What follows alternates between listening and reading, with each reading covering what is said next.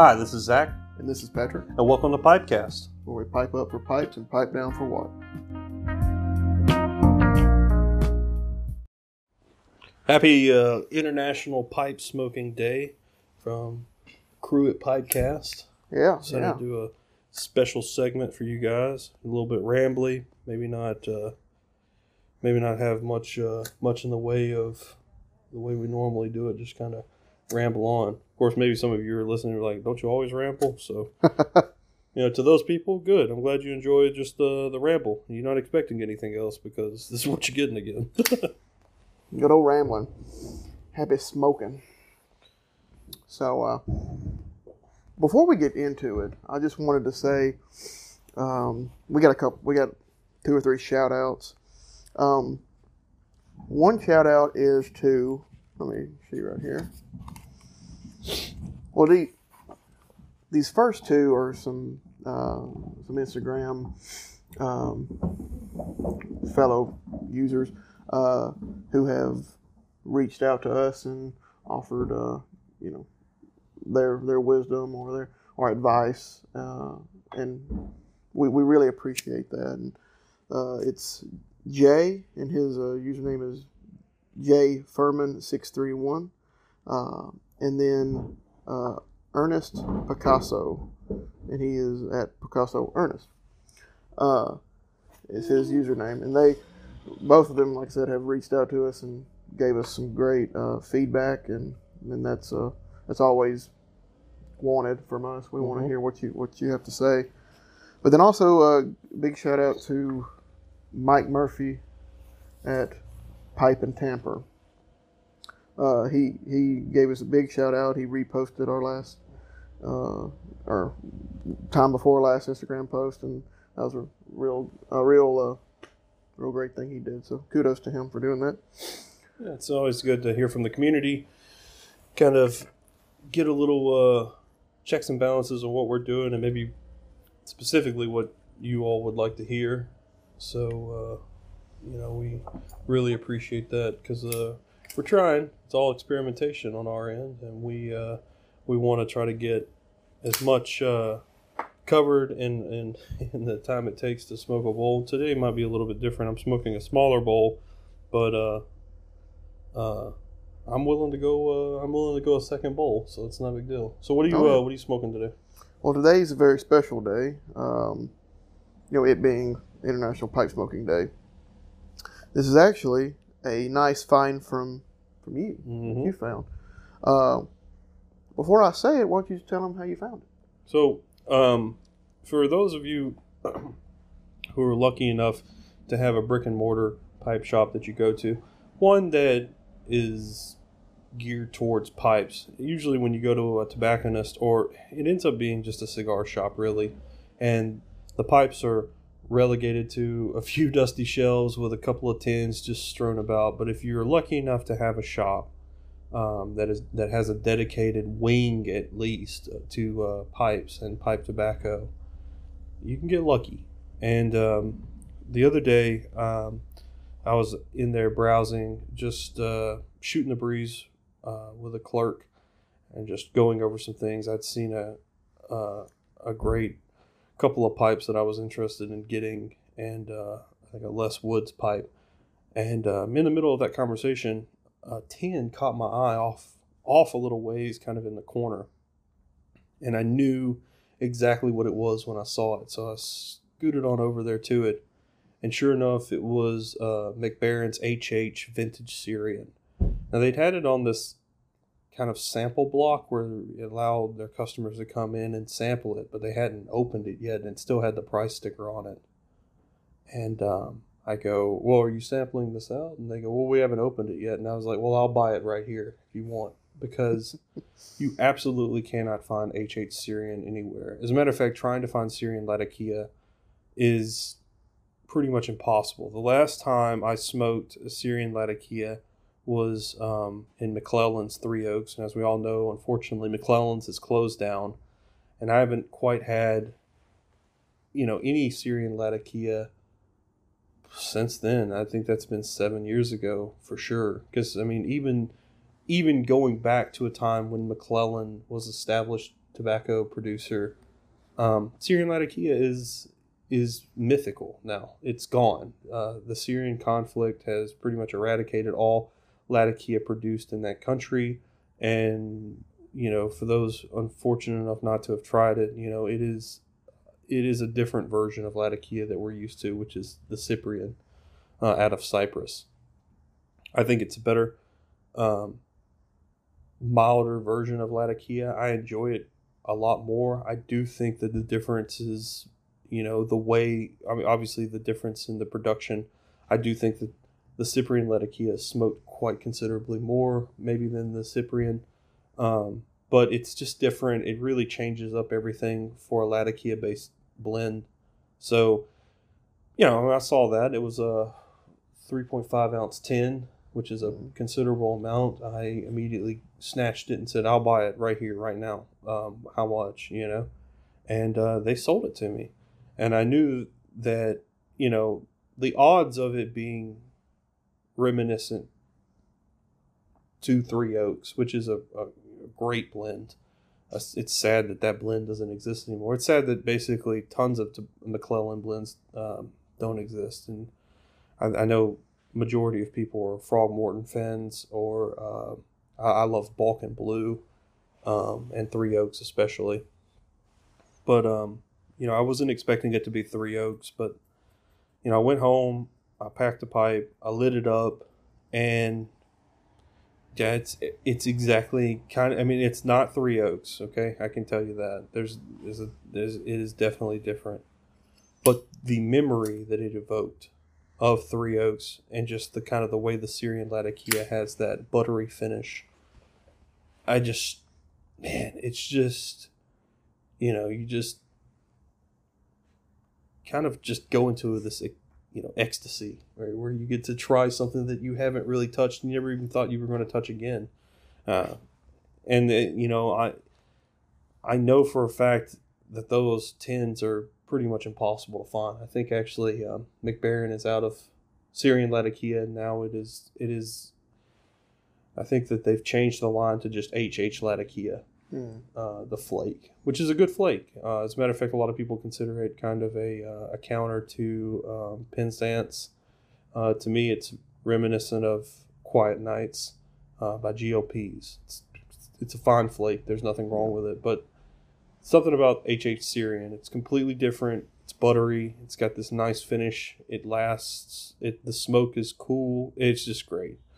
So, of course, the first thing I do when I get something like that or find something is I text my old compadre over here, Patrick, and wanted to see what he had to say about it as soon as I had the availability to let him smoke it. And today is that day. That day, yes.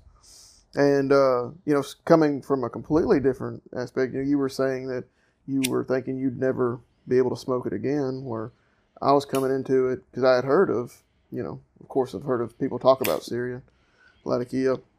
So I was under the impression I would never get to smoke it. So, it probably should have hit me harder than it did. It's just, I never dwelled over the fact that I would never get a chance to smoke it. But now that I am,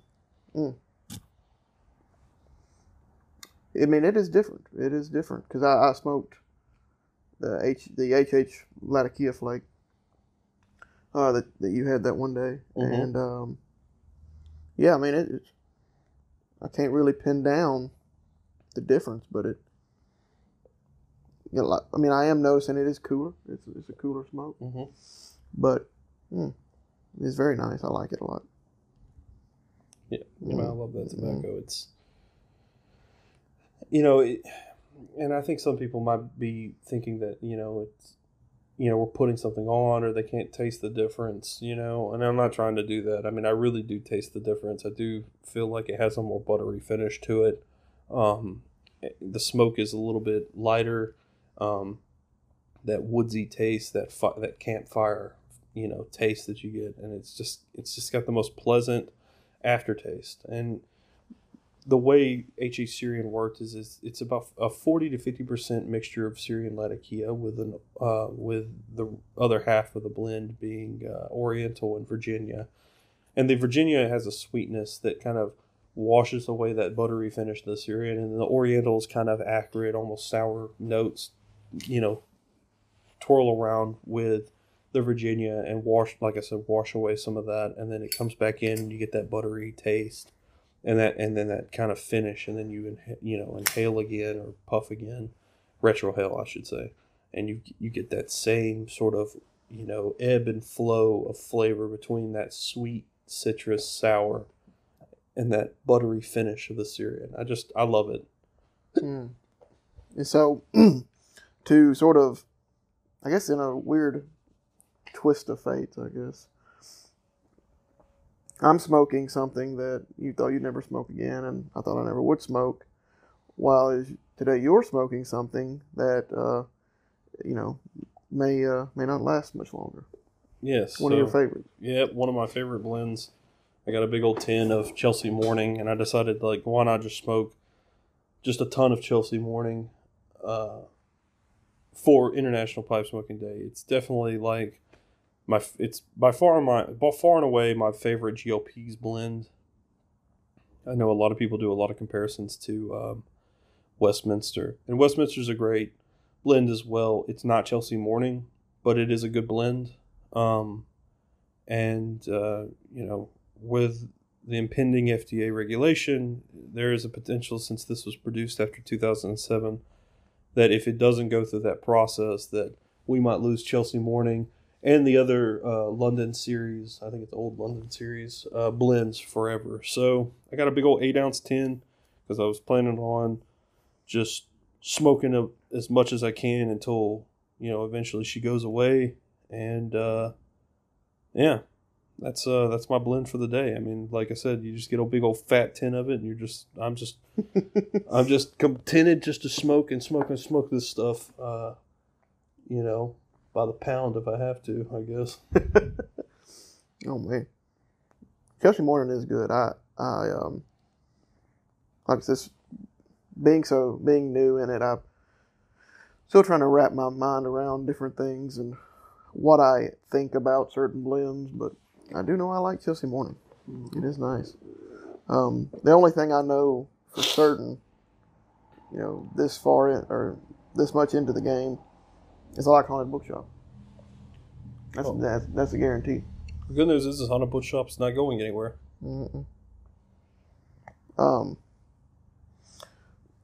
yeah, man, it's like we said earlier, this is going to be more of a rambly one, so you may hear a lot of craziness you might not normally hear, or like you said earlier, it may just be what you're used to from us. Right. Now, I have a shout out to a buddy, Matt, who actually had a request. He was asking about different material types and pipes, and I kind of wanted to go through that real quick, and then I can expound on it on a later episode.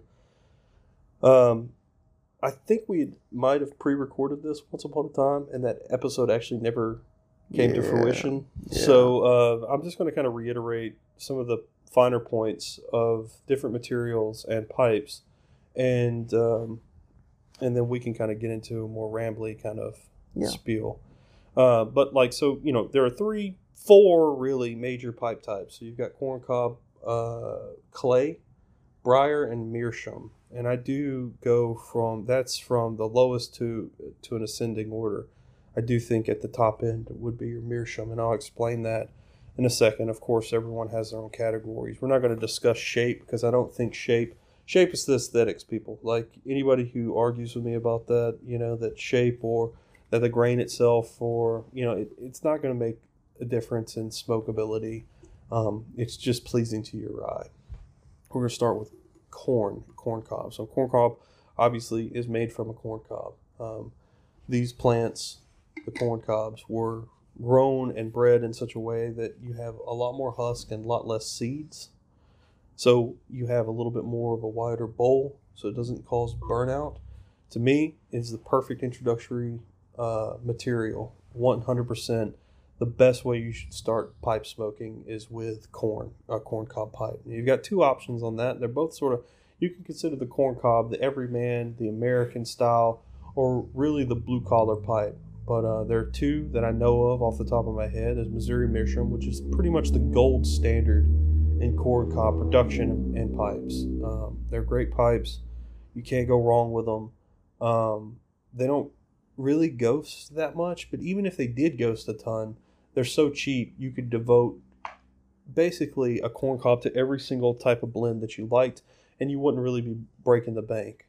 To get a mid-grade, high-end corncob pipe is going to cost you $15. It's going to cost you $15 to get a pipe tobacco, and probably $3 for pipe cleaners and a tamp or a pipe tool and a check tool, depending on what you like. So, I mean, all in all, you're looking at, say, $35 to really get you into the hobby of smoking, and you can smoke those corn cobs pretty fair amount. The beginnings of some, well, I'll go into the second type. And then there's Old Dominion. It's a little bit more of a rustic type pipe, corncob pipe. It's the company I think is out of Pennsylvania. Don't quote me on that. They originally found that some of their cobs they're growing had a heritage all the way back to early corncob pipes. They don't have birch shanks and acrylic stems. They just have bamboo kind of stab stems that you stab into it. So they're all straight pipes. And you can get those bamboo replacements for those pipes. They're very plain. They don't have plaster de Paris on top of them to kind of like seal them in or anything like that. It's basically just a plain corn cob and just a bamboo stem. They smoke really well. I think both of them smoke just as good as the other, but I will go into the detail of those two different ones real quick. So Missouri Meerschaum, you're going to have, like I said, a birch shank. At the beginning, the downside is that as you're smoking and burning into that birch, it's going to give you kind of an acrid taste that you're not going to like. Bear down and smoke it all the way to the bottom of the bowl because it will caramelize and cut out that taste, and then it'll leave kind of a charred note. I mean, there won't be a taste after that. You'll just smoke tobacco and it won't be a problem. So that's, one of those downsides to it. The Old Dominion really doesn't have the bamboo. Doesn't when you get to it and you burn through it, and you can taste it a little bit. It's not quite as pronounced as the birch, but it's there. I think the downside to both corncob companies is that if you smoke hot, you will burn through it. I've burnt through an Old Dominion pipe, and it'll burn right through the husk, and it'll come out to the other side. The good news is what are you out, like $10, $15? You're not particularly out a lot of money, so it's not the end of the world. So, I think that they're great starter pipes, and they're great for just tasting tobacco. I usually keep a corn cob on me at any given time, so when I go into a shop, I can taste whatever I want. So going from corn cob to clay. So clay's got kind of the same properties as the corn cob or a meerschaum. It smokes super hot. They're usually formed. They're kind of a specialty novelty kind of item. Usually they are made in the old colonial style or English style, kind of like the pub style, very long stem that they'd clip off. I think they smoke extremely hot. That would be the only downside to them. But minus that, they're very fragile, but they don't ghost at all. It is just, you smoke, usually they're very, very minuscule bowl. I mean, it's very tiny. So almost because it is done in the style of old colonial or old English, you're not going to get a hefty bowl. What you're really getting is sort of the poor man's smoke, which would be enough tobacco for really like a cigarette. And that's what you're doing. You're having a beer and you're smoking, and that's what they would have done. They're fun. They're great for tasting different types of tobacco blends. Another great one just to kind of keep on you. Like I said, you don't want to throw it in the back of your pocket. You will shatter them. They're very fragile, but they don't ghost. And over time, they will color a little bit. But more to me, they're less a reliable smoker and more so a novelty item. But I know people that swear by them, and I'm not going to knock them.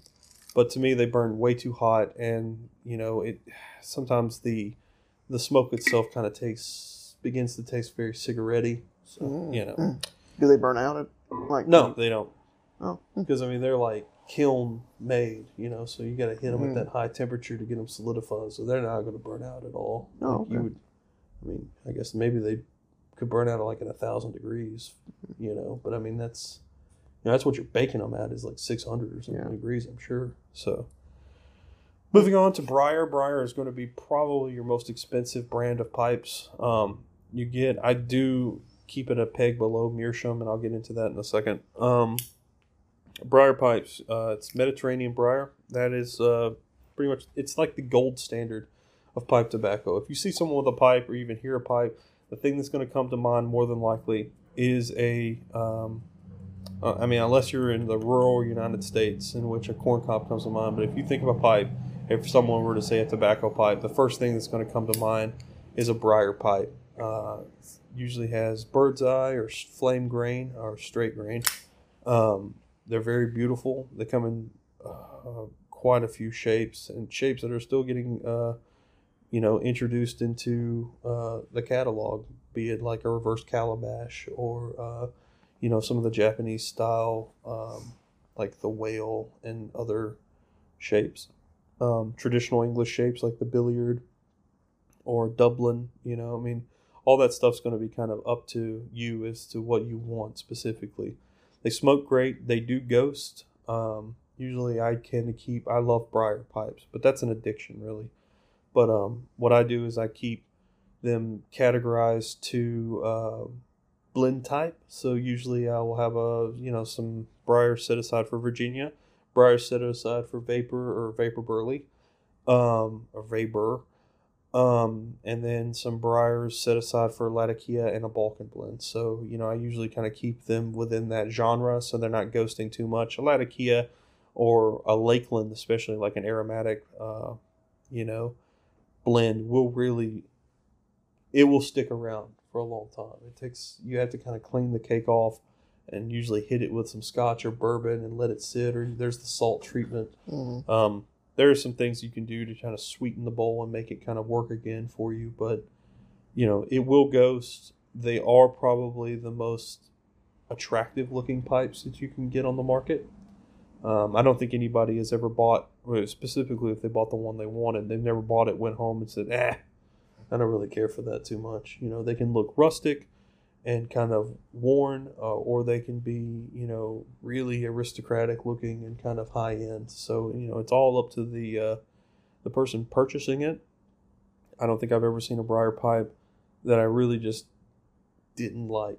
I didn't have kind of an attraction to. All briar to me is unique and attractive in its own way, and I think that's what makes them so universally loved.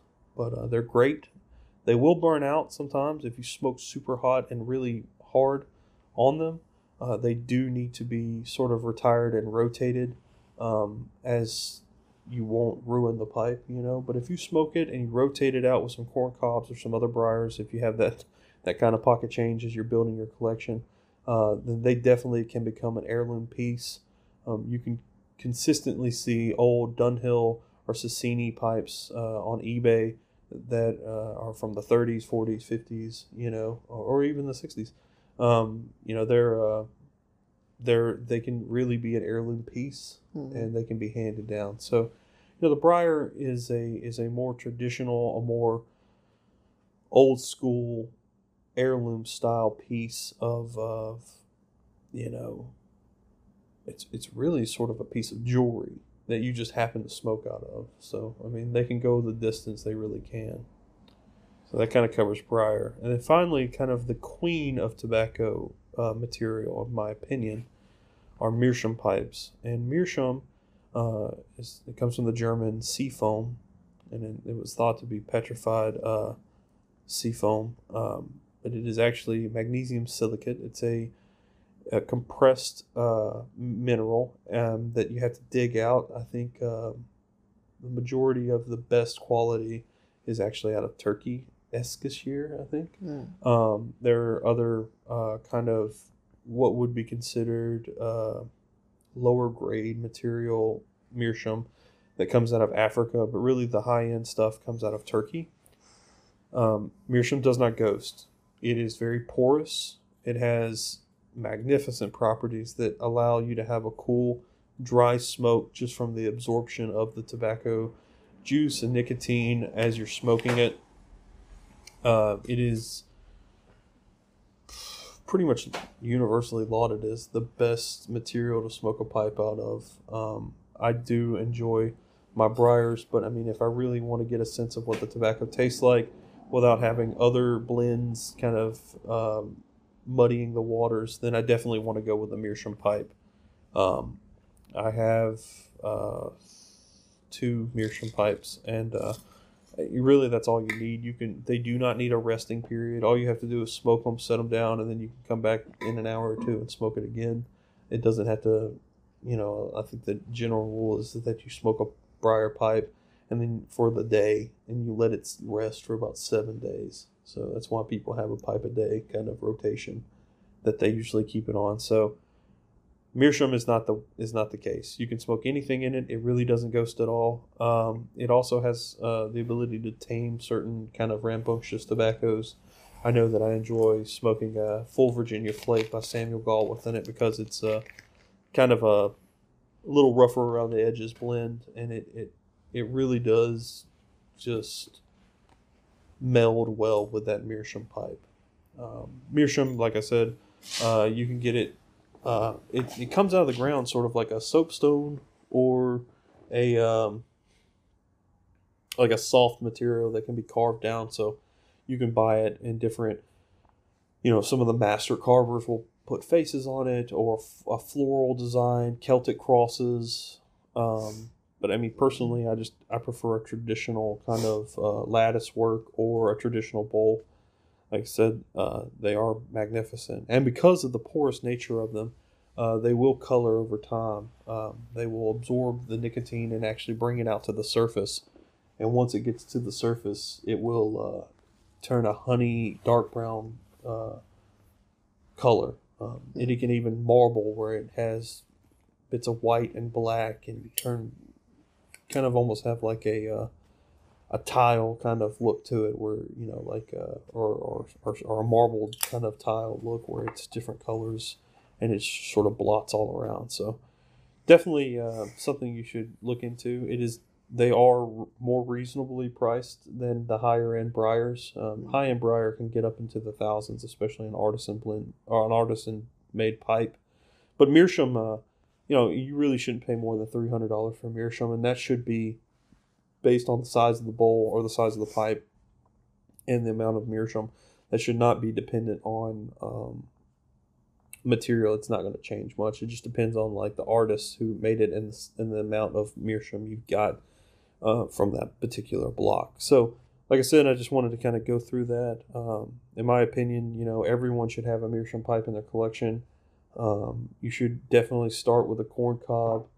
Clay to me is more of a novelty thing, and really briar is an addiction I recommend no one get into, because you're gonna go broke quicker. But I mean, there are tons of really great workhorse briar pipes that are completely affordable. Skjokum Peterson, Bootschakken, there's tons. I mean, you can even get estate pipes at or basket pipes even that can come in $15 to $20 range. So that's not to say that briar pipes are completely out of range for you, but I think everyone deserves a good sort of Christmas pipe of some sort that they smoke on special occasions, be it a briar.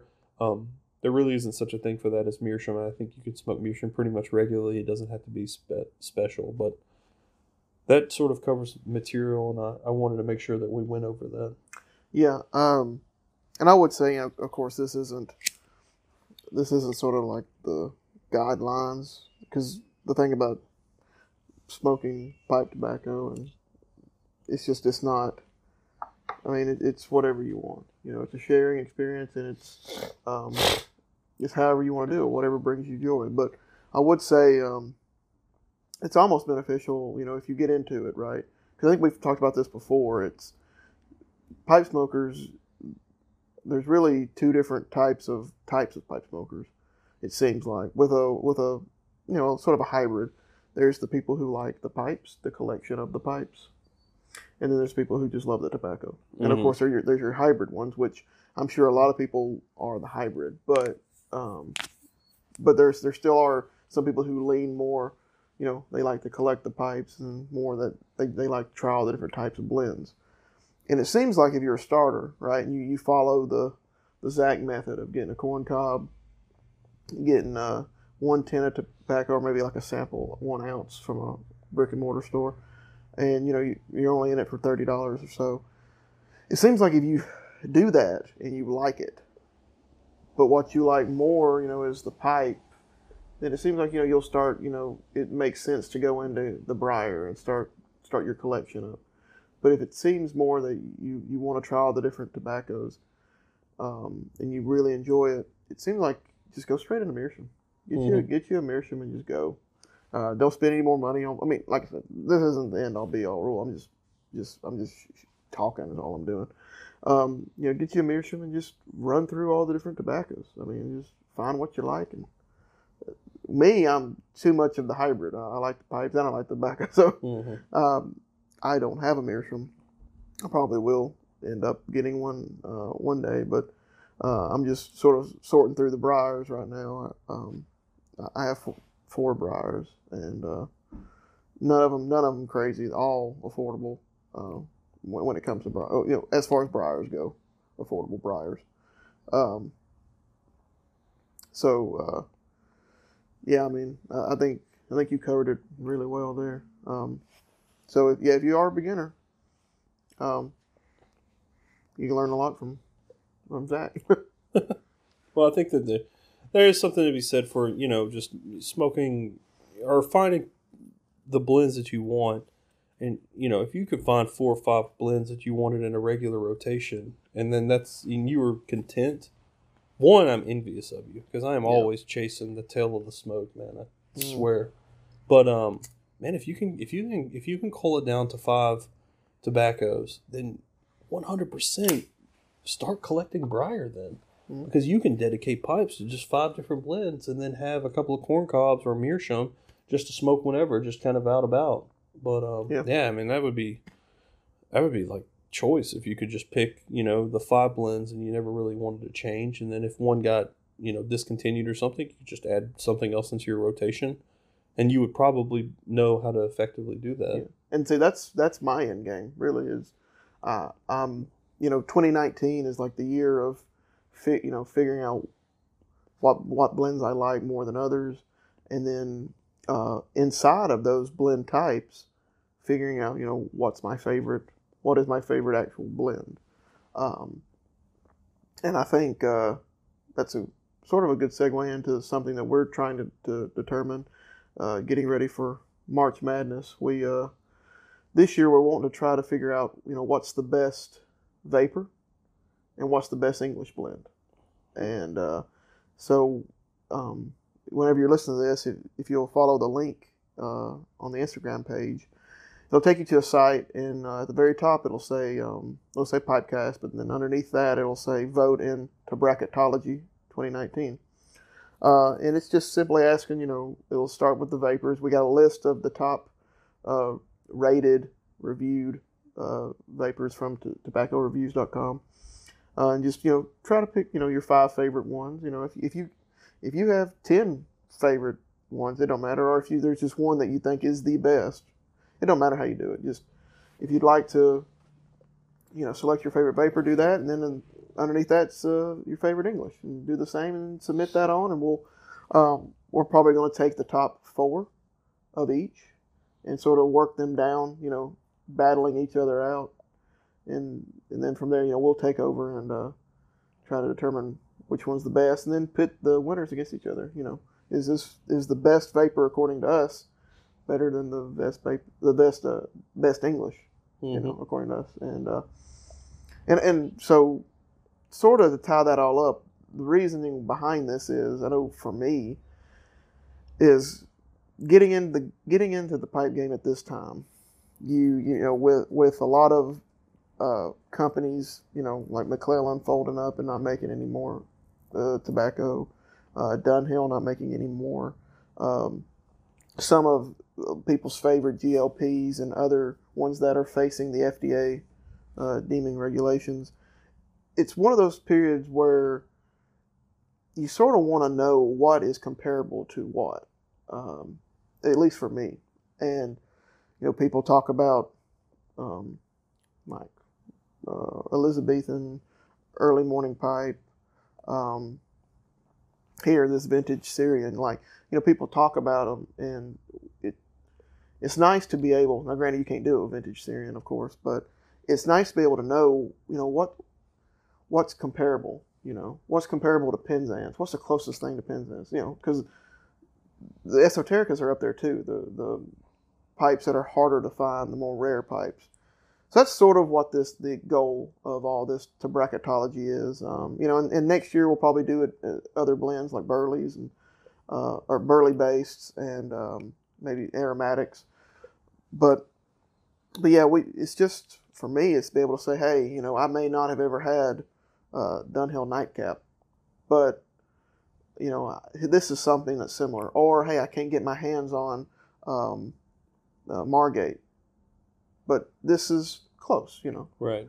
Because at the end of the day, like I said, I'd like to be able to narrow down the types of blends that I like. What's my favorite vapor? What's my favorite vapor? And just stick to those. That's sort of what I want to get to. Because I already do that a little bit in a way as far as my briars go. I got briars dedicated to certain things, and I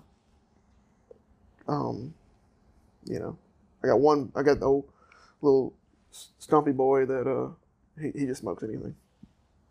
The thing is like, we don't want you to just know that tobacco tasting in general will always be subjective. Yes. And it should never close out your pursuit. But if there's a way that we can assist in showing you something similar to tobaccos that might have a kinship, I will just go out on a limb real quick and say that H.H. Syrian or Syrian Latakia in particular, because of its light nature, that a Cyprian blend of Latakia on the lighter side, I'm going to specifically call out Chelsea Morning, is going to be reminiscent of H.H. Syrian. The reason for that is because the Cyprian Latakia in a smaller quantity is subdued in the same way that Syrian Latakia is subdued, even if at 40 to 50% within the blend. Yes. If you wanted to try something that was similar in its aroma and taste to H.H. Syrian, vintage Syrian, I would recommend Chelsea Morning. Why? Because the lighter amount of Latakia, Cyprian Latakia, will allow you to still have that slight buttery taste, but really put the Oriental and the Virginia on Main Street. Mm-hmm. And I think that being able to identify and show, hey, this is going to be like this and this is going to be like this. Granted, this is our opinion, could help people as they're trying to lead in. And I think that really becomes a community effort if people start voting and actively engaging with us on this Pipecast, and also limits so much subjectivity as most people do in the YouTube pipe community, where they just do their top 10 for 2019. I would like it that you guys assisted us in getting a bracketed tobacco off, and then eventually a head-to-head between vapor versus English. Very similar to the way the dog show is. You have your specific dog categories, and then the dogs go head-to-head, and then eventually you have best in show. Yes. I think that's kind of what we're really looking at here as far as this bracketology. Bracketology. There you go. Now this sort of dawned on me, and correct me if I'm wrong, but I think if a new pipe smoker or even a experienced pipe smoker who maybe has never had Syrian, I think probably, you said it's 40 to 50%, right, in this vintage Syrian? Right. A good, if you can get your hands on it, a good way to tell the difference, to tell the difference between Syrian Latakia and Cyprian would be to smoke vintage Syrian against Star of the East. Yeah. or maybe even Commonwealth. If they can get their hands on the Syrian. Yeah, because Star of the East is 50% Cyprian, and then I don't know if it's the same. I'd have to check. I don't know if the other 50 is the same as what's in Vintage Syrian. I know Commonwealth is 50% Latakia, Cyprian, and 50% Virginia. Okay, so it's just. I want to say Star of the East has maybe Perique with it, maybe a pinch of Perique. Maybe it doesn't. Maybe. I don't know. Well, I'll have to get back. But I think that would be a pretty good way to you can smoke one and smoke the other and be like, okay, well, this is the difference between 50% Syrian and 50% Cyprian. But yeah, that would be an option. So that's something that we would like you guys to participate in. Yeah, like definitely. I said, the surveys are open now. How long do you think we're going to leave those open for? I would say maybe at the first, second week of March. Mm-hmm. Maybe give y'all 2 to 3 weeks to vote, and then we'll be able to create the bracket itself from the top winner or the winners. Perfect. And we might actually post that on Reddit or something too, to get some of the tobacco community and on Reddit kind of a little bit more involved. See if we can get some more people, voting and trying to get this head to head to go forward. And I think this is something interesting that we can do year to year. Oh yeah, and when newer blends hit the market, which I know that's probably not going to be the case until we sort this FDA stuff out. That's something. One of the questions is when we get to that point, how many new blends are going to hit the market? Right. Are we going to hit a time frame for a decade or so where there's no new blends ever? It's just what's been made, and if that is the case, then maybe this tobaccotology will help people like me who just want to find one that's their favorite and stick with it, because that might be the only thing you can get. Yeah. But switching gears a little bit, I'll talk about a couple weekends ago. I went up to Mammoth Cave National Park in just outside of Cave City, Kentucky. Halfway between Bowling Green and Elizabethtown. And me and my girlfriend, we're pretty big hikers, I guess. We went on a trip last September to the Northwest. We went to Seattle, and we pretty much just spent a week, 8 or 9 days, camping in the 3 national parks that are in the Seattle area: Olympic National Park, Mount Rainier National Park, and North Cascade National Park. And that's just something we enjoy doing. And really, she got me into it. She was big into that kind of stuff. She's got one of those national park passports. She got several stamps in that. So we went up to Mammoth Cave, and I'll tell you that as much as I loved Mount Rainier, and if anybody out there who is in that area or has been there, they know the splendor of Mount Rainier. I gotta say, I'm a big fan of the cave. I didn't know it, but it's the largest cave system in the world. I think they've discovered a little over 400 miles of cave, and they're still discovering more and more each year. And man, it was a workout too. I'll tell you that.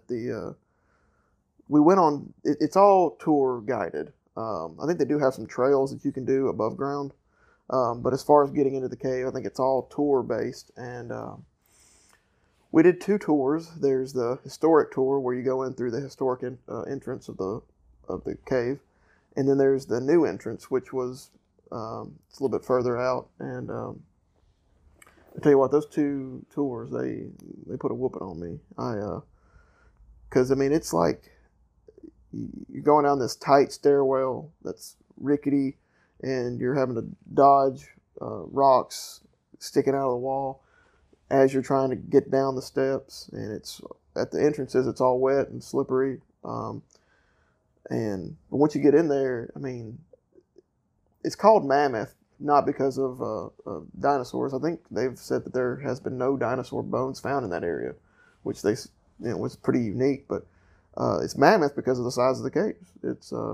They're huge. There's this one area, I think it's the first big part you get to in the historic entrance that you could fit a basketball gymnasium in that thing. I mean, it's massive, and it's just really, really crazy. You get in there and you walk through these massive hallways, and then all of a sudden, boom, you're in what they call Fat Man's Misery. And I tell you, if anybody's in that area and you haven't gone there, yeah, I mean, you should go. And if you have gone there, go again. The place is awesome. If you're into that kind of stuff. But that's a lot of stuff I like to do. Now I know you. This past weekend you went on a little trip. Yeah, I went to Savannah, Georgia, and let me tell you guys, I'm about to alienate a whole bunch of people. So just y'all get ready to be in disagreement. Savannah is the most overrated, just town in the U.S. If you're raised in the South, if you think that is fanciful or magical, get your head examined, because it is just a waste of time. Like, any southern city that was established in 1810, 1811 through 1860 is going to have that same antebellum style, that same quaint, just boring. I just can't imagine going to a place and just being like, oh, the architecture and everything is just I can't remember, my buddy said it's the South, but more South. And it's just so ridiculous to go to this place and to just be like, you know what I like to do? I like to just see boring ass squares and just walk around and just like, I'm so mesmerized by Spanish moss. It's so magical. This nasty swampland crap growing out of trees. I just can't handle it. No. And then they're like, hey, why don't you come over here to my country time kitchen, in which I serve fried chicken and mashed potatoes and everything that I could totally get at KFC. I went to Paula Deen's terrible restaurant, and it's just like, hey, y'all want some buffet? No, I don't. Like, I don't want buffet. I don't want your fried chicken that anyone from my hometown can make a bajillion times better. The place isn't, I mean, like, it's embarrassing that people just go gaga over it. I just don't get it. I don't understand how, like, I read Midnight in the Garden of Good and Evil and saw the film with Kevin Spacey where he puts on the most ridiculous Southern accent that doesn't exist anywhere. Which is funny because he used that for House of Cards.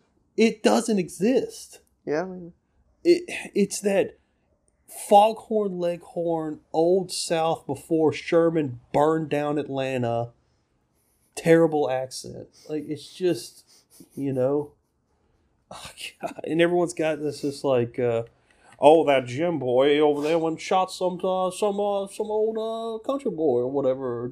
It's just so ridiculous. I can't even do it because it's so fake. It's such a put on. And then everyone has like some pithy response to everything that no one does in the South, or it's just like, God, what is it? It's just like, why don't y'all come on up for some sweet tea? It's just hotter than a hot cicada night in the summertime of July. Oh my God. Or it's just, she sparkled like a firefly inside a mason jar on top of a whippoorwill in a creekside. Just kill yourself. Hey, now, I do a lot of that. You do an accent that is a put on. You don't actually speak that way.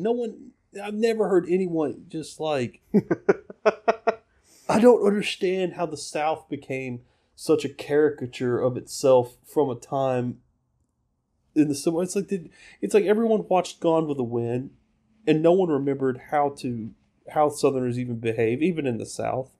It's like no one read William Faulkner in Southern Gothic and like, Reconstruction after the Civil War and how horrific that was, or it's just this like this King Cotton put on, this facade. It's funny because I think it all is based on tourism, especially from people not from the South. It's sort of funny. It's like, oh yeah, we hate the South, they're racist, but dang, I love that accent.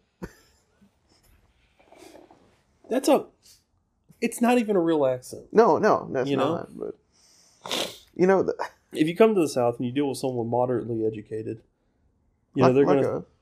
I would say that we're fine. I think you're probably going to hear. This is the way what you're going to hear. Yeah, I mean, you're going to hear this, or you're going to hear like something that it's pretty much universally trashy. That is not uncommon to New York or California. It's just like, yeah, boy, like, you come on over here. Yeah, man, I mean, she said, we couldn't be girlfriend, boyfriend no more, but hell, she said we could stay cousins. Oh, that is what you're going to be hearing. Yeah, I mean, you might even, hear a little bit of that, road dad, can I talk like that, But just something, Sling Blade is probably the closest you're going to get to an actual Southern accent that you can hear.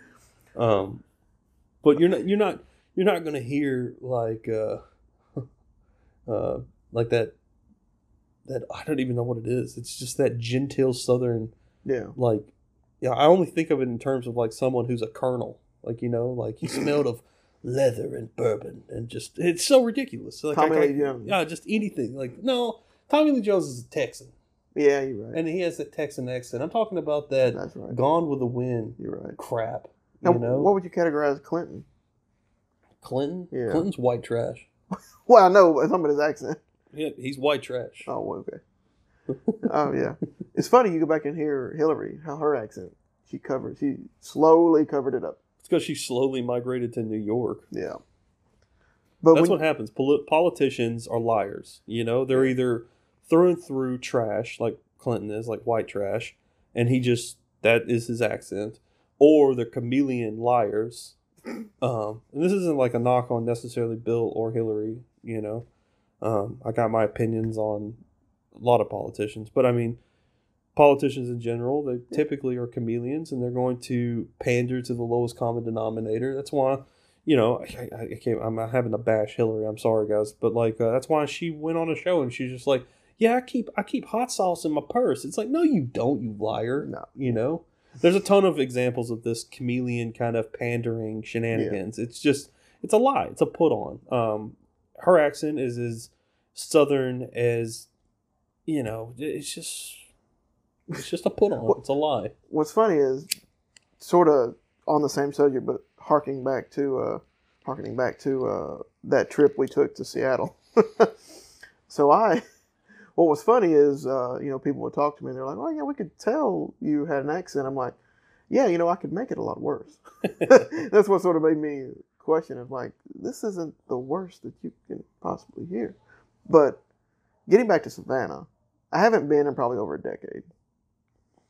But I will tell you this. I'm sure it hadn't changed that much in a decade. Yeah, maybe. Well, maybe it has.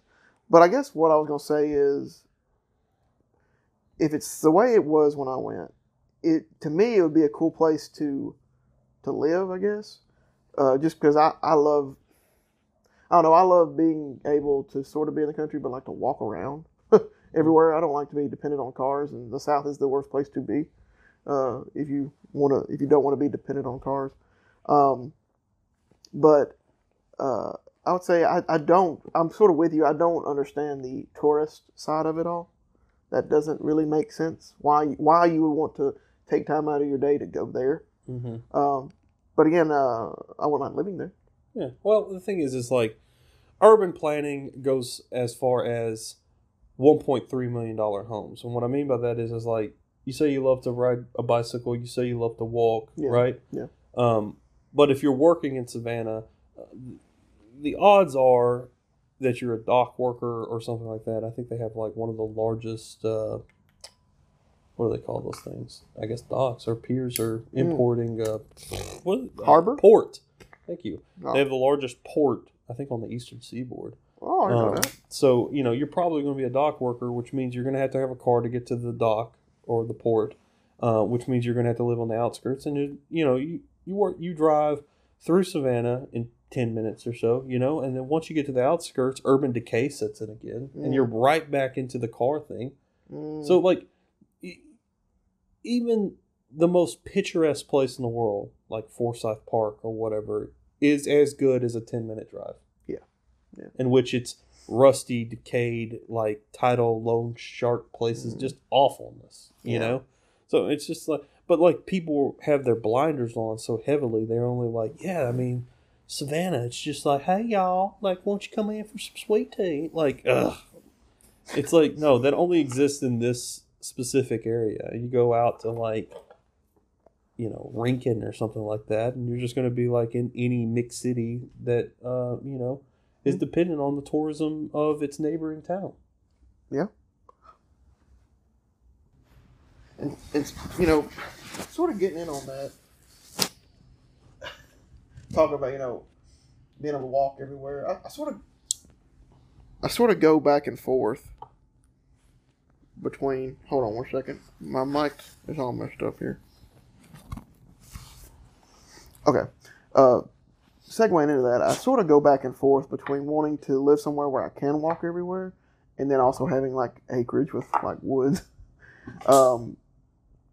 And it was funny, I was telling you about it the other day about how, like with the Gilmore Girls, it's like they sort of live out in the country, but then they still seem to walk everywhere when it comes to the town itself.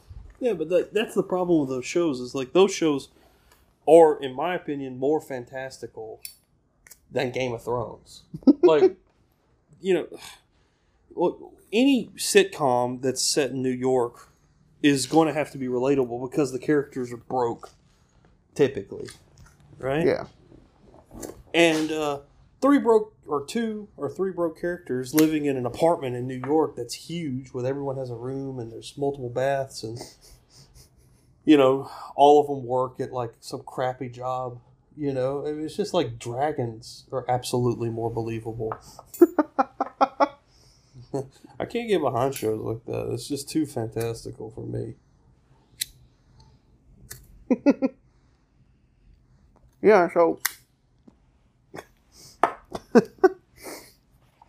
and, I mean, and you're right, I never thought about it before, but it's like, yeah, I mean, you can't live out in the country and be able to walk everywhere. You can't live in an apartment with 5 people and don't have a job. And have an apartment like that, Friends, How I Met Your Mother, stuff like that. Right. At least Seinfeld seemed remotely real.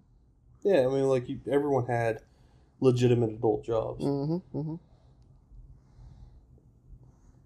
But then, yeah, no, you're right. But I'd love to have some. I'd love to have some acreage. But a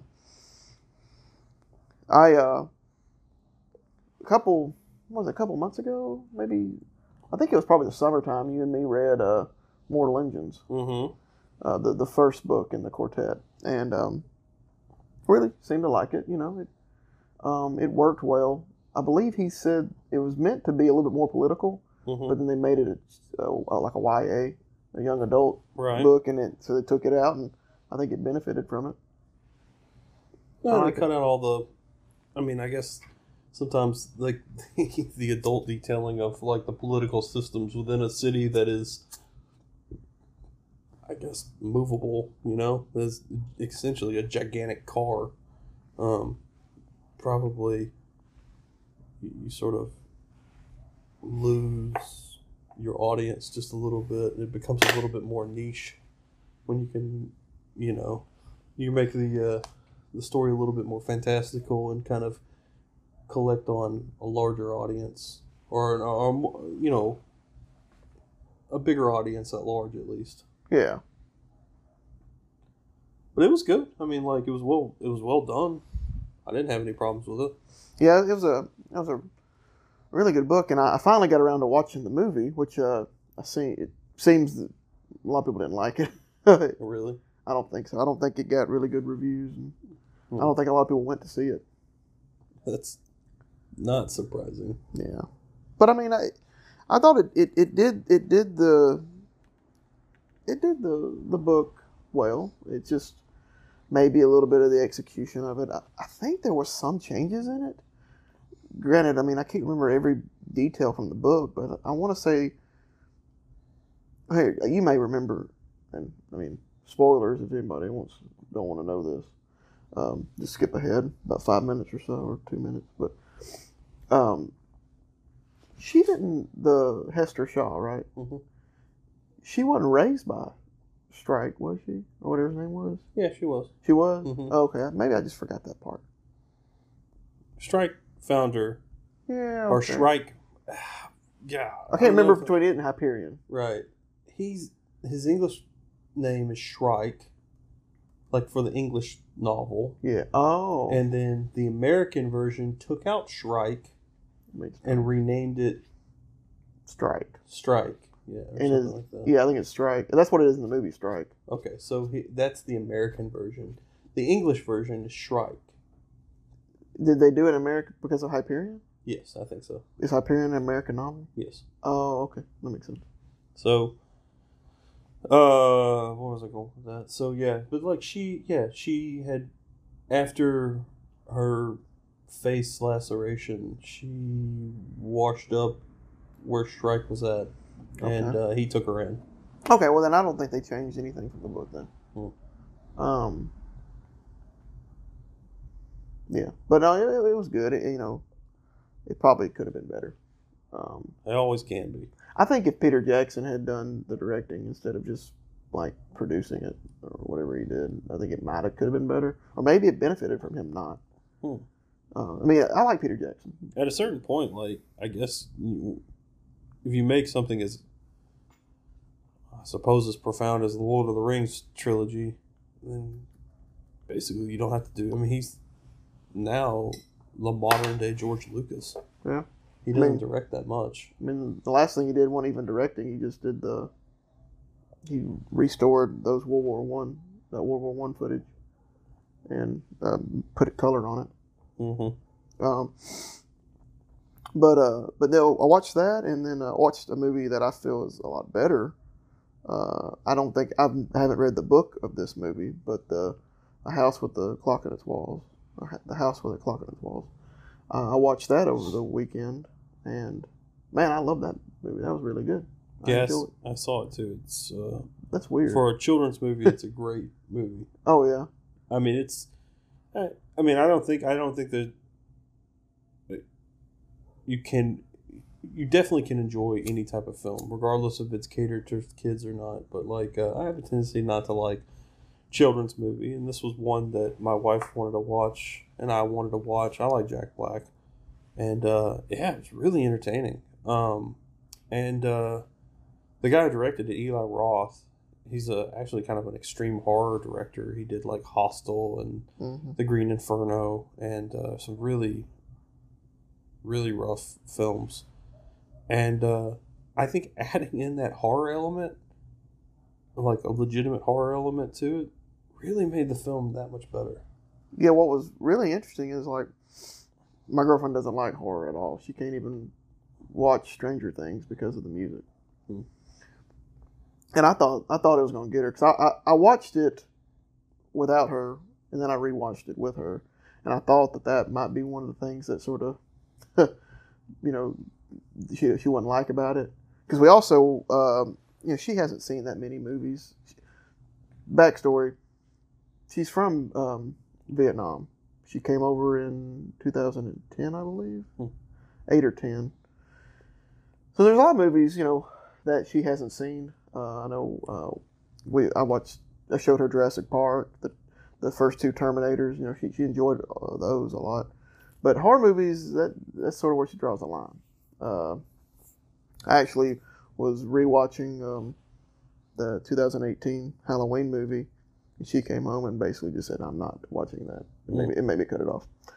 But earlier in the weekend, we watched The Mummy. I just threw it on. I just was like, you know what? Not the Tom Cruise, the Brendan Fraser. Put it on because I saw it on Netflix. I'm like, I hadn't seen this in a long time. Something had made me think about it prior to that. So turned it on and just started watching it, and she liked it, but she said it was a little too scary for her taste. It was almost borderline too scary, which got me thinking. It is very much sort of like a Indiana Jones meets horror kind of movie. The way they approach that movie,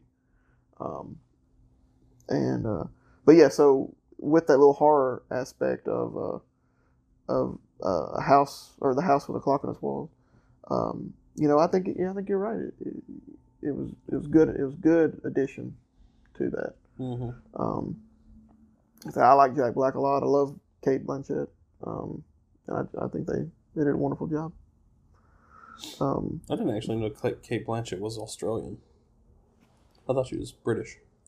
I did too. Mm-hmm. That's interesting. Yeah. Makes sense. I mean, there's a whole new wave of Australian actors that came us overseas in the early 2000s, if you think about it. And not just actors. The Hemsworth, Ledgers, blah, blah, blah, blah, blah, blah. And then, what's her name? Margot Robbie. Mm-hmm. And then, and Nicole Kidman. Mm-hmm. Keith Urban. Not an actor, but an artist or a musician. And husband to Nicole Kidman. Mm-hmm. So, yeah.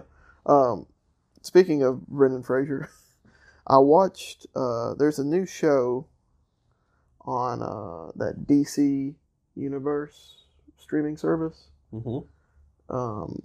You got that? No. Well, somebody else does, and I watched it via theirs. Theft. Well, hey, they pay for it. Okay. It's like having multiple profiles on a Netflix, right? No. So yeah, I watched Doom Patrol. Have you seen that? No. Have you heard of that? I know the comic. Okay. Well, so there's a new show that they're doing, and I first saw it because I saw an ad on Instagram for it, and it seemed very like.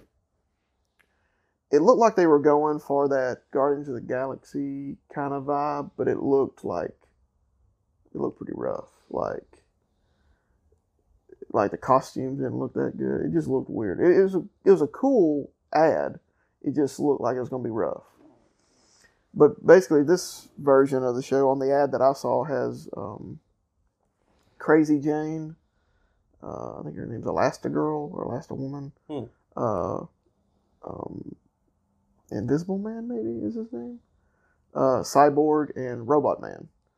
And I watched the first episode, the pilot, last night. And Brendan Fraser plays the Robot Man, and I was really happy when I saw that. Brendan Fraser, man, what a great talent that is wasted.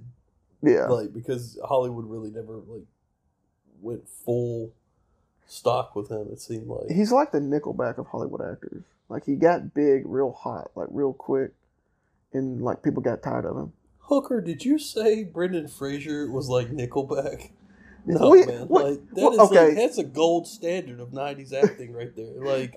Okay, I'll preface this by saying, coming from my perspective, that I didn't think Nickelback was as bad as people make them out to be. No, they're that terrible, but Brendan Fraser is awesome. Okay, to someone who likes Nickelback, I don't want that shame on my name. Yeah, tread lightly, Chief, because you're starting to get into some unmarked territory. I like old Nickelback, like before. What was that album where every freaking one was on the top 40? Was it All the Right Reasons or some crap? Whatever album had Photograph on it, that was their downfall. That's where it hit them.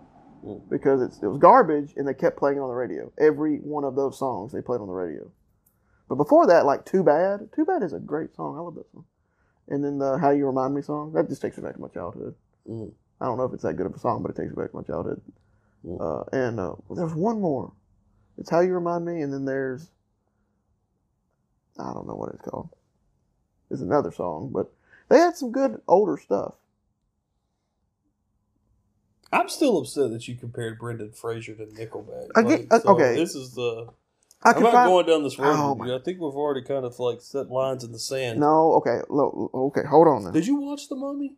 Yes, and it was fabulous, except for Whoa. Wrong Side of the River. That was ridiculous. Man, that's an American treasure. You need to back off. Okay. Start to get upset. No, hey.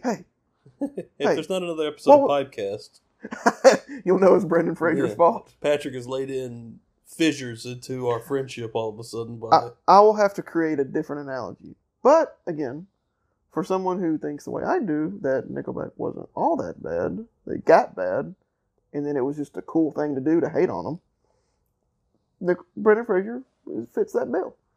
He got hot real quick. He may have got into some movies that wasn't so good, and then Hollywood dropped his ass. Well, they did drop him, and it's a shame. Yeah, it is a shame. But, hey, I'll say this to Nickelback. You talk about upsetting people earlier. If you guys didn't like the Savannah thing, turn off now because I'm about to upset you. Oh, no. Hardcore. All right? Oh, no. Here we go. If you don't like Nickelback, but you love Nirvana, then you're a hypocrite. Because that is essentially the same band. Like, Nirvana birthed that movement. People are shutting this podcast off as we speak.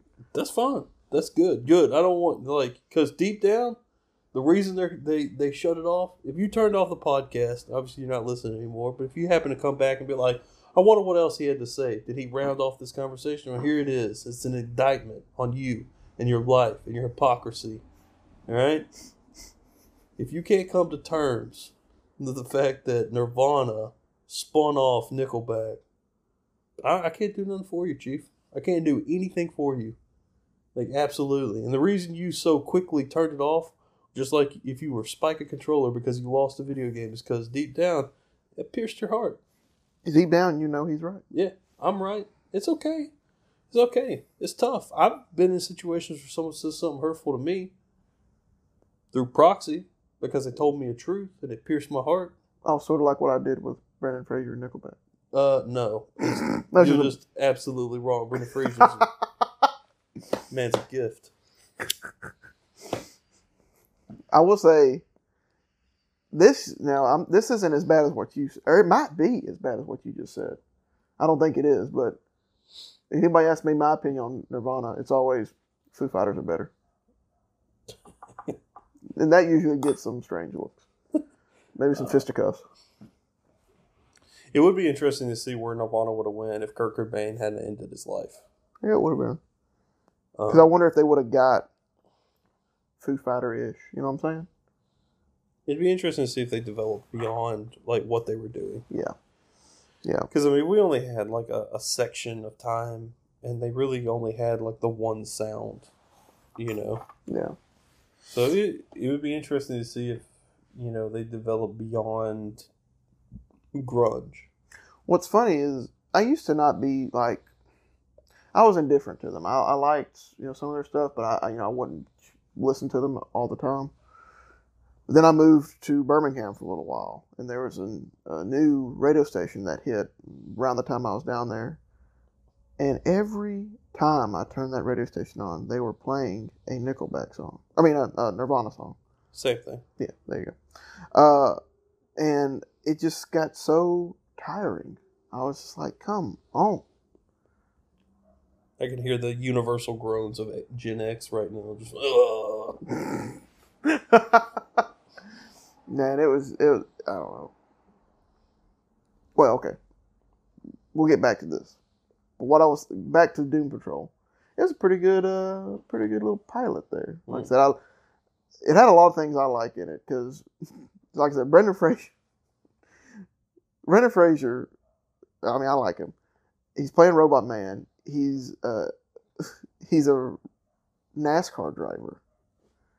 And he has a wreck or whatever, and that's sort of, you'll find out if you watch the show, but, you know, he becomes Robot Man. The only thing they could save was his brain. Okay. So, okay. If Brendan Fraser didn't sell you, okay, the next is like, okay, so like they talk about the cherry on top. Mm-hmm. So Brendan Fraser's ice cream, the little cream or the whipped cream on top of the ice cream is what's his face, Alan Tudyk. Mm-hmm. He's Mr. Nobody in it, but then the cherry on top mm-hmm. is that Chief, basically the Professor X of Doom Patrol, is Timothy Dalton. Oh, really? Yes. Huh. And I did not realize that until the show started, and it said, special appearance, whatever, Timothy Dalton, and then I saw it, I'm like, oh my god. Oh, man, they got like all kinds of like heavy hitters. They've got a Firefly, a Mummy, and a Bond connection. Yeah, and and since it's on their own like streaming service, they're cussing up a storm. Boobs were shown in it. Huh. It's crazy, but yeah, it's pretty good. It is really good. Don't let me sell it short. Is it every episode or you gotta wait? I think they've only released the pilot. So that's the only one I was able to see. They leave you on a cliffhanger on the pilot too. But what about other things on the? Is there any other stuff out there on that DC stuff? Mm-hmm. Well, they got have like old movies and stuff, and the only other original thing they have is that Titans, which I have not watched. But they have a bunch of old like Batman movies. I think so. I think they have the old Superman movie. And the old animation. But I would definitely, if you have a way to check out Doom Patrol, I would, because it was pretty cool thing.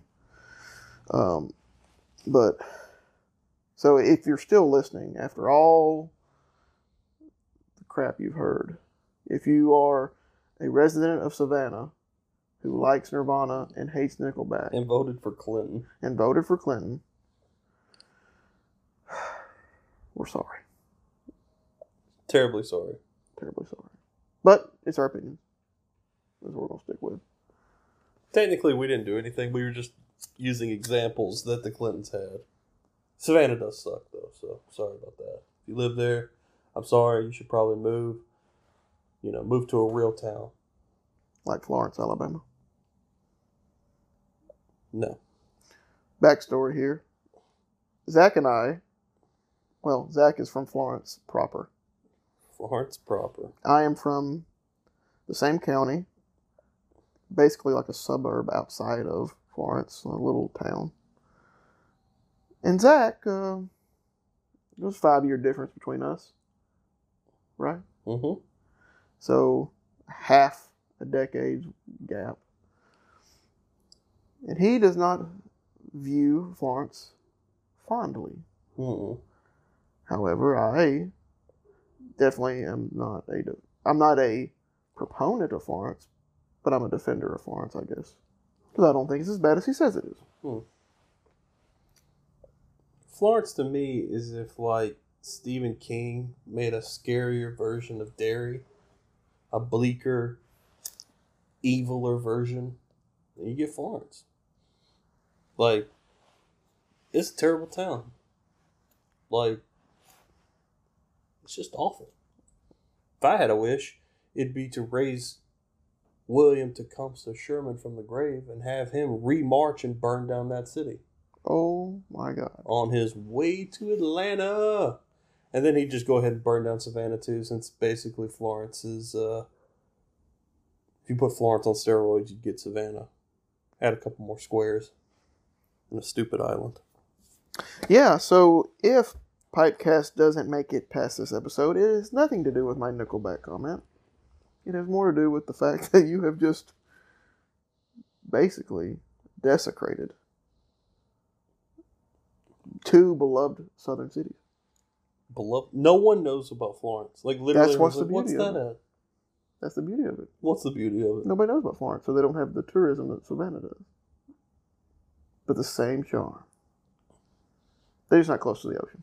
Mm-hmm. We have a river instead. A singing river. Oh my God. Yeah, so supposedly, dadgummit. Have you ever watched, there's a documentary that came out called, what was it called? Shoals? Muscle Shoals? Was it called Muscle Shoals? The music one? Yes. Yes, it's called Muscle Shoals. Okay, well, if you ever walk, Florence is north of Muscle Shoals across the Tennessee River. And actually, it's a little frustrating that the show was called Muscle Shoals when it's based around Fame Recording Studio, which is an acronym for Florence, Alabama Music Enterprises. But no, they didn't want to tell you that. Because originally it was in Florence and they moved it. Whatever. They sort of touched on the fact that the Native Americans from the area called the Tennessee River the Singing River because apparently it sang. And then, unfortunately, they built a bridge and named it the Singing River Bridge. It used to be the Patton Island Bridge. Well, I don't think it was ever. I think it was basically. Here's the way it was. It was unofficially the Patton Island Bridge. Everyone called it the New Bridge, or the Bridge to Nowhere. I'd heard that before when it was being built because it technically didn't go anywhere at the time. Yeah, it just connected Helton to whatever street that is. The street Muscle Shoals. Oh, go ahead. Sorry. Yeah, that's pretty much it. Well, you said what? Weren't you about to start a story or something? About what? I don't know. You said they called it the New Bridge, and then what? Well, I just said they called it. The locals called it the New Bridge, and they probably still call it the New Bridge because it's the newest bridge in the city. And then eventually, it sort of evolved into the Patton Island Bridge, and then I think they either renamed it or officially named it to the Singing River Bridge. Yeah, I think you're right. Maybe it was officially Patton Island, but I was thinking that it was just like that was just sort of like the unofficial, and then when they finally put up the sign, it said Singing River. But okay, don't let Zach sell the city short. It is worth visiting. It's a nice little place. I described it to someone, and they go, "Wow, you make it sound like every 27 years a clown comes up and takes children back down to the sewer to feast." And I was like, Florence would be so lucky to have something that quaint. Oh my God! It's more like an elder god is underneath, sucking the city out year after year after year, and all you see is urban decay as far as the eye can see. People who live in places that you assume if you walked into, you'd find them at the end of a noose, but no. Somehow they just keep going on as if like just living in the town makes them these timeless creatures of old. Their heart pumps for no apparent reason whatsoever. The clocks of time just keep on ticking. And even though you think that the whole place should be burned or flooded or pushed off in some old biblical way, it's not. Because for some reason, it can't even be seen by the eyes of God. Anyway, that's my take on it. So, yeah. Dang. Well, I can't put it as poetically as that. But it's not that bad.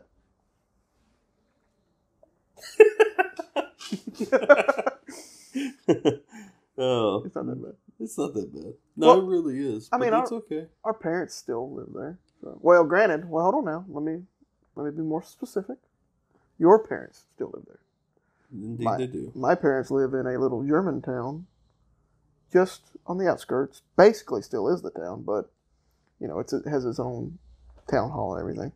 Saint Florine, the patron saint of firefighters. Granted, I am Irish, so my family is just one little Irish household and a mixed a bunch of Germans and Polacks. What? Nothing. Nothing. I don't know. I didn't know that. Yeah. Bought the house from some Zermax. Lived next to Kazmier's. It's not.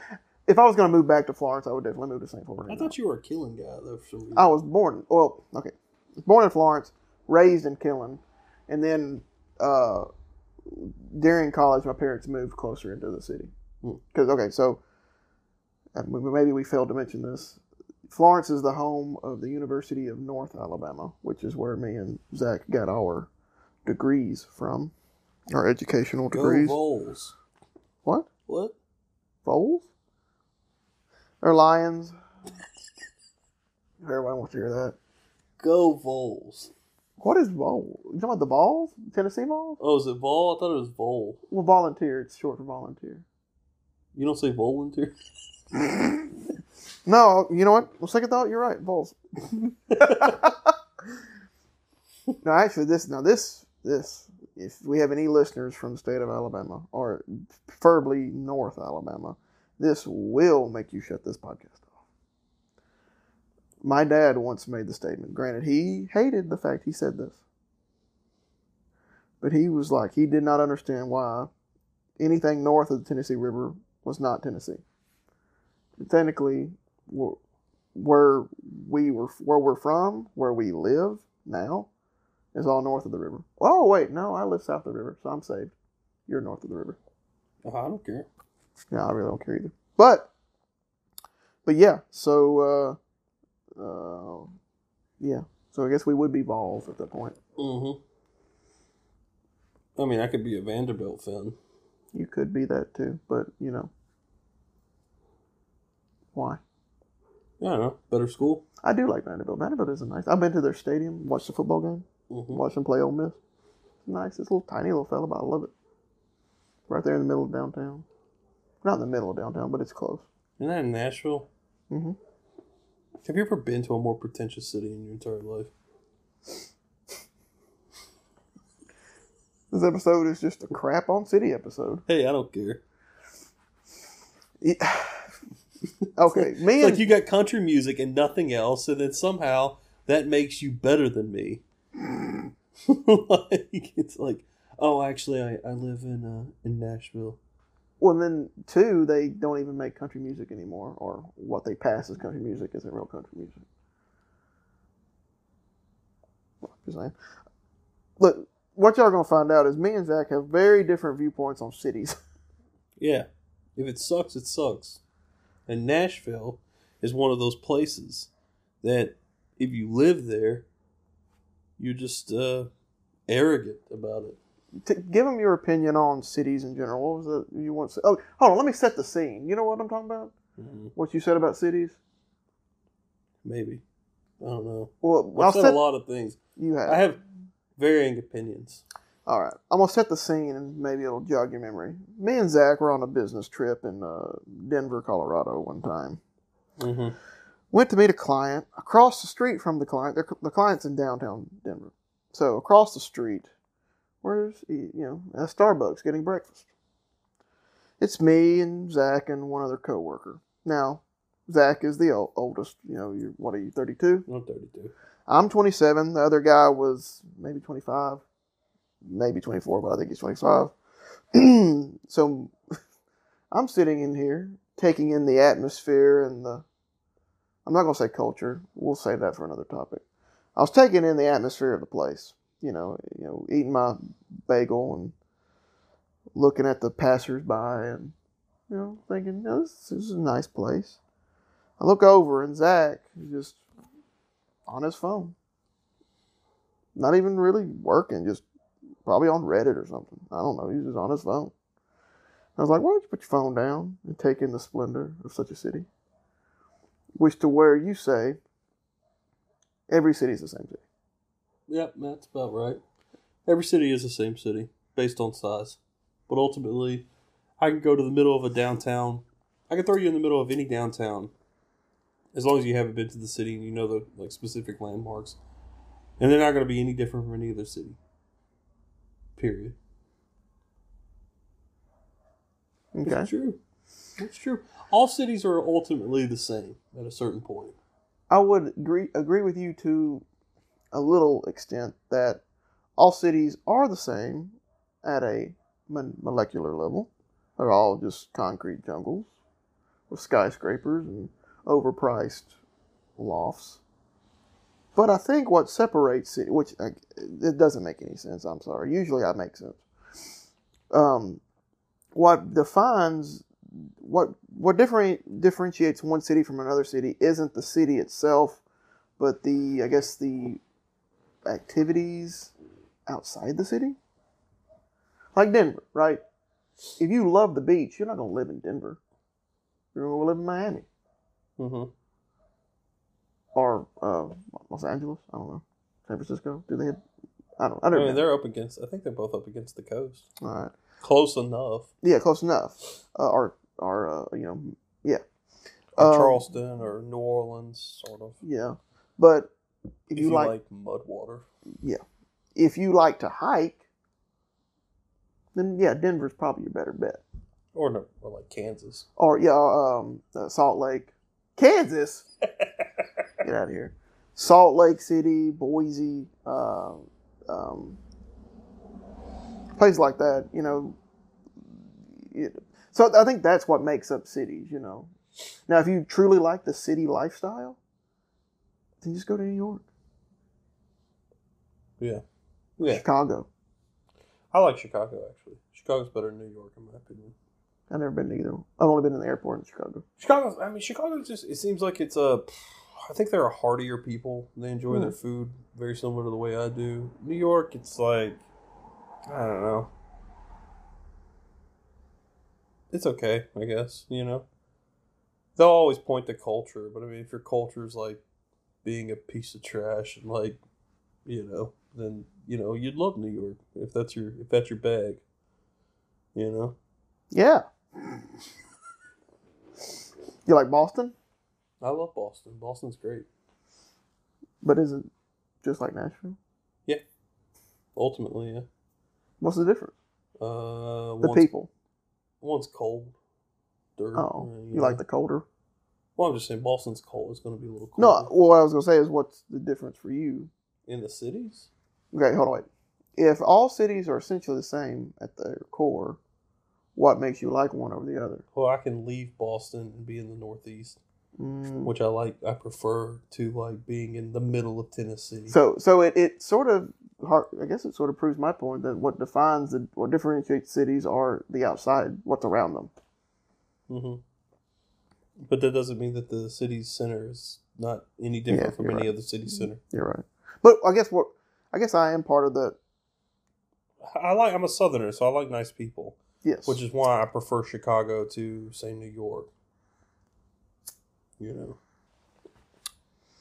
Yeah, I mean, I'm not as well traveled as you. Maybe I'm just naive. Nah, man, I don't think so. I just think that at the end of the day, a city's a city if you're in the center of it. It's the stuff that's around it and the people within it that makes it what it is. Yeah. So you can like or dislike something, but there's nothing to take in the city. Yeah. There's nothing to take in. It's a building. Yeah. And all buildings are going to be essentially the same. You're going to have a more historic building, which will be brick and mortar. And then as you start to weave out of the older city center, you're going to get to high-rise steel and glass or plexiglass, And but it's all the same. It's all the same. All buildings grow vertically in pretty much the same manner. And then it's what the people are that's going to develop it. But you've never said, like, I'm going to Nashville, right? And gone to the downtown and had a drink at a bar or whatever, right? Yeah. And that's going to be the exact same experience in any city no matter what. But what differentiates Nashville from, say, Boston or New York or whatever is what you do in the outskirts. Because with the stories that you bring back from a city are typically the things you do on the fringe of the city. Yes. Like, no one's ever had, like, a weird experience in, like, some sort of theater troupe or, like, with a comedy show or a band experience or maybe, like, running amok in certain parts of the city. They're doing that on the fringe outskirts of the city. They're not doing that in the city center, in my opinion. I mean, like, you can do generic drunk people things in the city center, but you're not going to do that on the fringe, where you find that kind of weird, kind of ethnic neighborhoods or restaurants that are very specific to this culture, et cetera, et cetera. You're going to do that on the fringe. You never do that, like, near the, Bank America building. Yeah. I mean, point in case, like, New Orleans, like, one of the best restaurants is not even in New Orleans. Right. It's Arno's. Yeah, in Metairie. Yeah. But that's true. But I mean, like, you also don't hear people saying, like, yeah, I'm, go across Canal Street in the business district. That's where I have all my fun. No. Typically, if you're in New Orleans and you're experiencing New Orleans as the city, you're going to be in the French Quarter. That's the outskirts of the city. Like that. I mean, technically, people would find that like to be the kind of the focal point of the city. But like where the high rises or stuff at, no one's doing anything at those high rises. No one's doing anything across Canal Street. Yeah. Yeah. Yeah. Oh yeah. You never cross Canal Street. You walk up to it you run along it, then you turn back in. Right. You're going to be. There's two places in New Orleans to run amok. There's the Garden District and the French Quarter. There is a great bar in the business district called Howlin' Wolf that I love, but like, oh yeah, that's one bar. Yeah, one. Yeah, that place. You know, and I think there's a really nice fine dining restaurant called August in the business district. And unless you're going to like the most prestigious 5-star restaurant, or you can find a kind of a quaint bar somewhere in there, you're not doing anything in those business districts. You're not. Mm. But no, I mean, I think so. I think we do agree at some point. It's just, I still do, I guess, enjoy. Like I said, I don't want to get into it. I think we've had this discussion before. You know, when people say culture and things like that, you know, I know it sort of irks you. And then my opinion has always been, I think people are just misusing the word. They shouldn't say culture, they should say atmosphere. They enjoy the atmosphere of the event that they're doing. Like you said, going to the opera, you don't understand the culture behind the opera. They like the atmosphere. Mm-hmm. That's not universal. Remember that. Like, there are people who can speak Italian and can understand the opera as something beyond that. We're talking about our friends. What? We're talking about our people we know. Right, but typically people that we're rolling with, you're not generating any type of new understanding. You can expand your horizons and you can appreciate something for what it is. But the odds are, like, the thing that you're experiencing is really just it's a flex. It's a way to bring up something that someone else hasn't done in conversation. And I don't think that is relevant culturally, because the thing that drives culture now is the internet. And like, you can experience that in Hoboken or New York, or in, just the crappiest town, Hatton, Alabama, or Lawrence County. I mean, oh God. Well, yeah, don't bring that place up. Well, I mean, there's got to be someone that probably enjoys the opera while they're lighting up their crack pipe in Hatton. So you might be right. Like, well, see, okay, hold on. Now, this is where I will differ. Well, okay. Again, my opinion is going off of how I feel. Now, if I went to the opera, right, it would not be to hold it over someone's head. I didn't say you said I did. I'm just saying I'm giving a differing opinion here. That would not be the reason. I would not necessarily go there to learn anything, because I can't learn anything because I don't know the language, depending on what they're singing. I would only be going for the atmosphere. And I say that to pull back on, cities are just brick and mortar and steel and glass. But the kind of atmosphere that you can get, like, maybe this is just, like I said, maybe it's just me being naive, but it'd be awesome. It would be nice to experience one day waking up in one of those high-rise apartments or something, walking down the stairs or taking the elevator down, walking into a coffee shop, getting some coffee, going to work, walking to work in one of those, high-rise buildings, then getting off and going in a bar and having a smoke and a drink, and then go back to that apartment. That would be cool. I enjoy the atmosphere of that. Do you think you can have a smoke in a city at a bar? Why not? You said, and have a smoke and a drink. Do you think that place like that is going to allow you to smoke in the bar? Well, if you want to smoke in a bar, you are living in the right place, sir. Alabama's it's the last bastion of free smoking that you've got. Guess I need to go back to Birmingham then. Or Huntsville, go to Huntsville. Okay, but you get the point. Mm-hmm. You can see the picture that I'm painting here. Mm-hmm. That is what I like. It's monochrome, but I see it. Yeah. You son of a... But, like, I get that way. Like, watching House of Cards, it makes me just want to go hang out in D.C. You just live there and walk around everywhere and lobby on the Hill, talk to all them scumbags, Like, that sounds fun. Mm-hmm. Or, I don't know. What a place for vipers that is. Yeah, you tell that. But then, also, I've been watching that Letterkenny show. Mm-hmm. You know, I also would like to. It'd be fun to just live out in some rural town in Canada and just drive over to a bar every night. Right. Just, you know, shoot the crap. Mm-hmm. That's pretty cool. Like there's a little pool hall in Florence that, you know, most people. Okay. For something we forgot to mention, Florence is like a college town competing with a retirement community. That's pretty much what it is. So you got a couple bars, but then there's one, and you got a couple bars in the downtown area, 2, 3, 4, something like that. But then there's this little pool hall closer into like not the business district, but the more commercial area, like where your Walmarts are, right? Your Hobby Lobbies and crap like that. There's this pool hall converted the movie theater. Nobody goes there. That like the people you would see in those college bars in downtown, you're not gonna see there. You see these old. You see townies. Yeah. And going in there and coming out and shooting pool, drinking cheap draft beer, and coming out smelling like cigarette smoke. That is awesome. Mm-hmm. That's just cool. I agree with that. Yeah, but so like atmospheric environments, no matter, and they can be in every spectrum.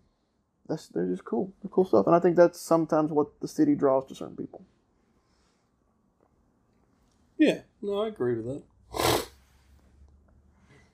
Yeah. Well, it's gotten down to the end of my bowl. What about you? Yeah, Into my second bowl. This is actually drawn on a little bit, you guys. So it's a special show for a special day. For a special day. You Hopefully. guys probably got an earful of stuff you didn't really want to get involved with. Probably not. So, you know, our next episode will be a regular episode. We'll get back to normal. Unless you really love this, and unless you really like trash talking.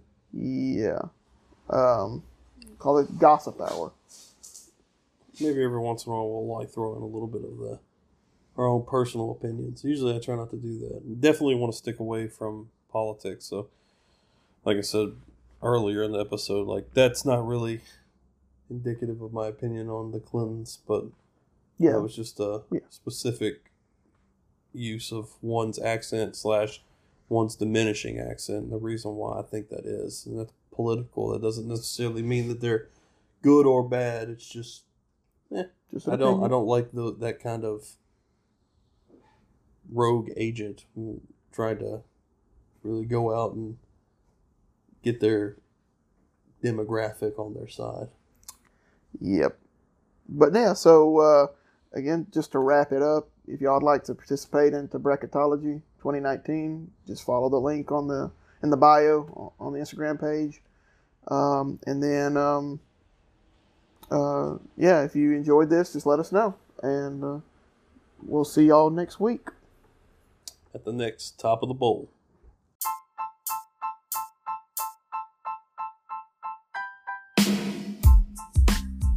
This has been a Pipecast production. And we hope to see you at the next Full Bowl.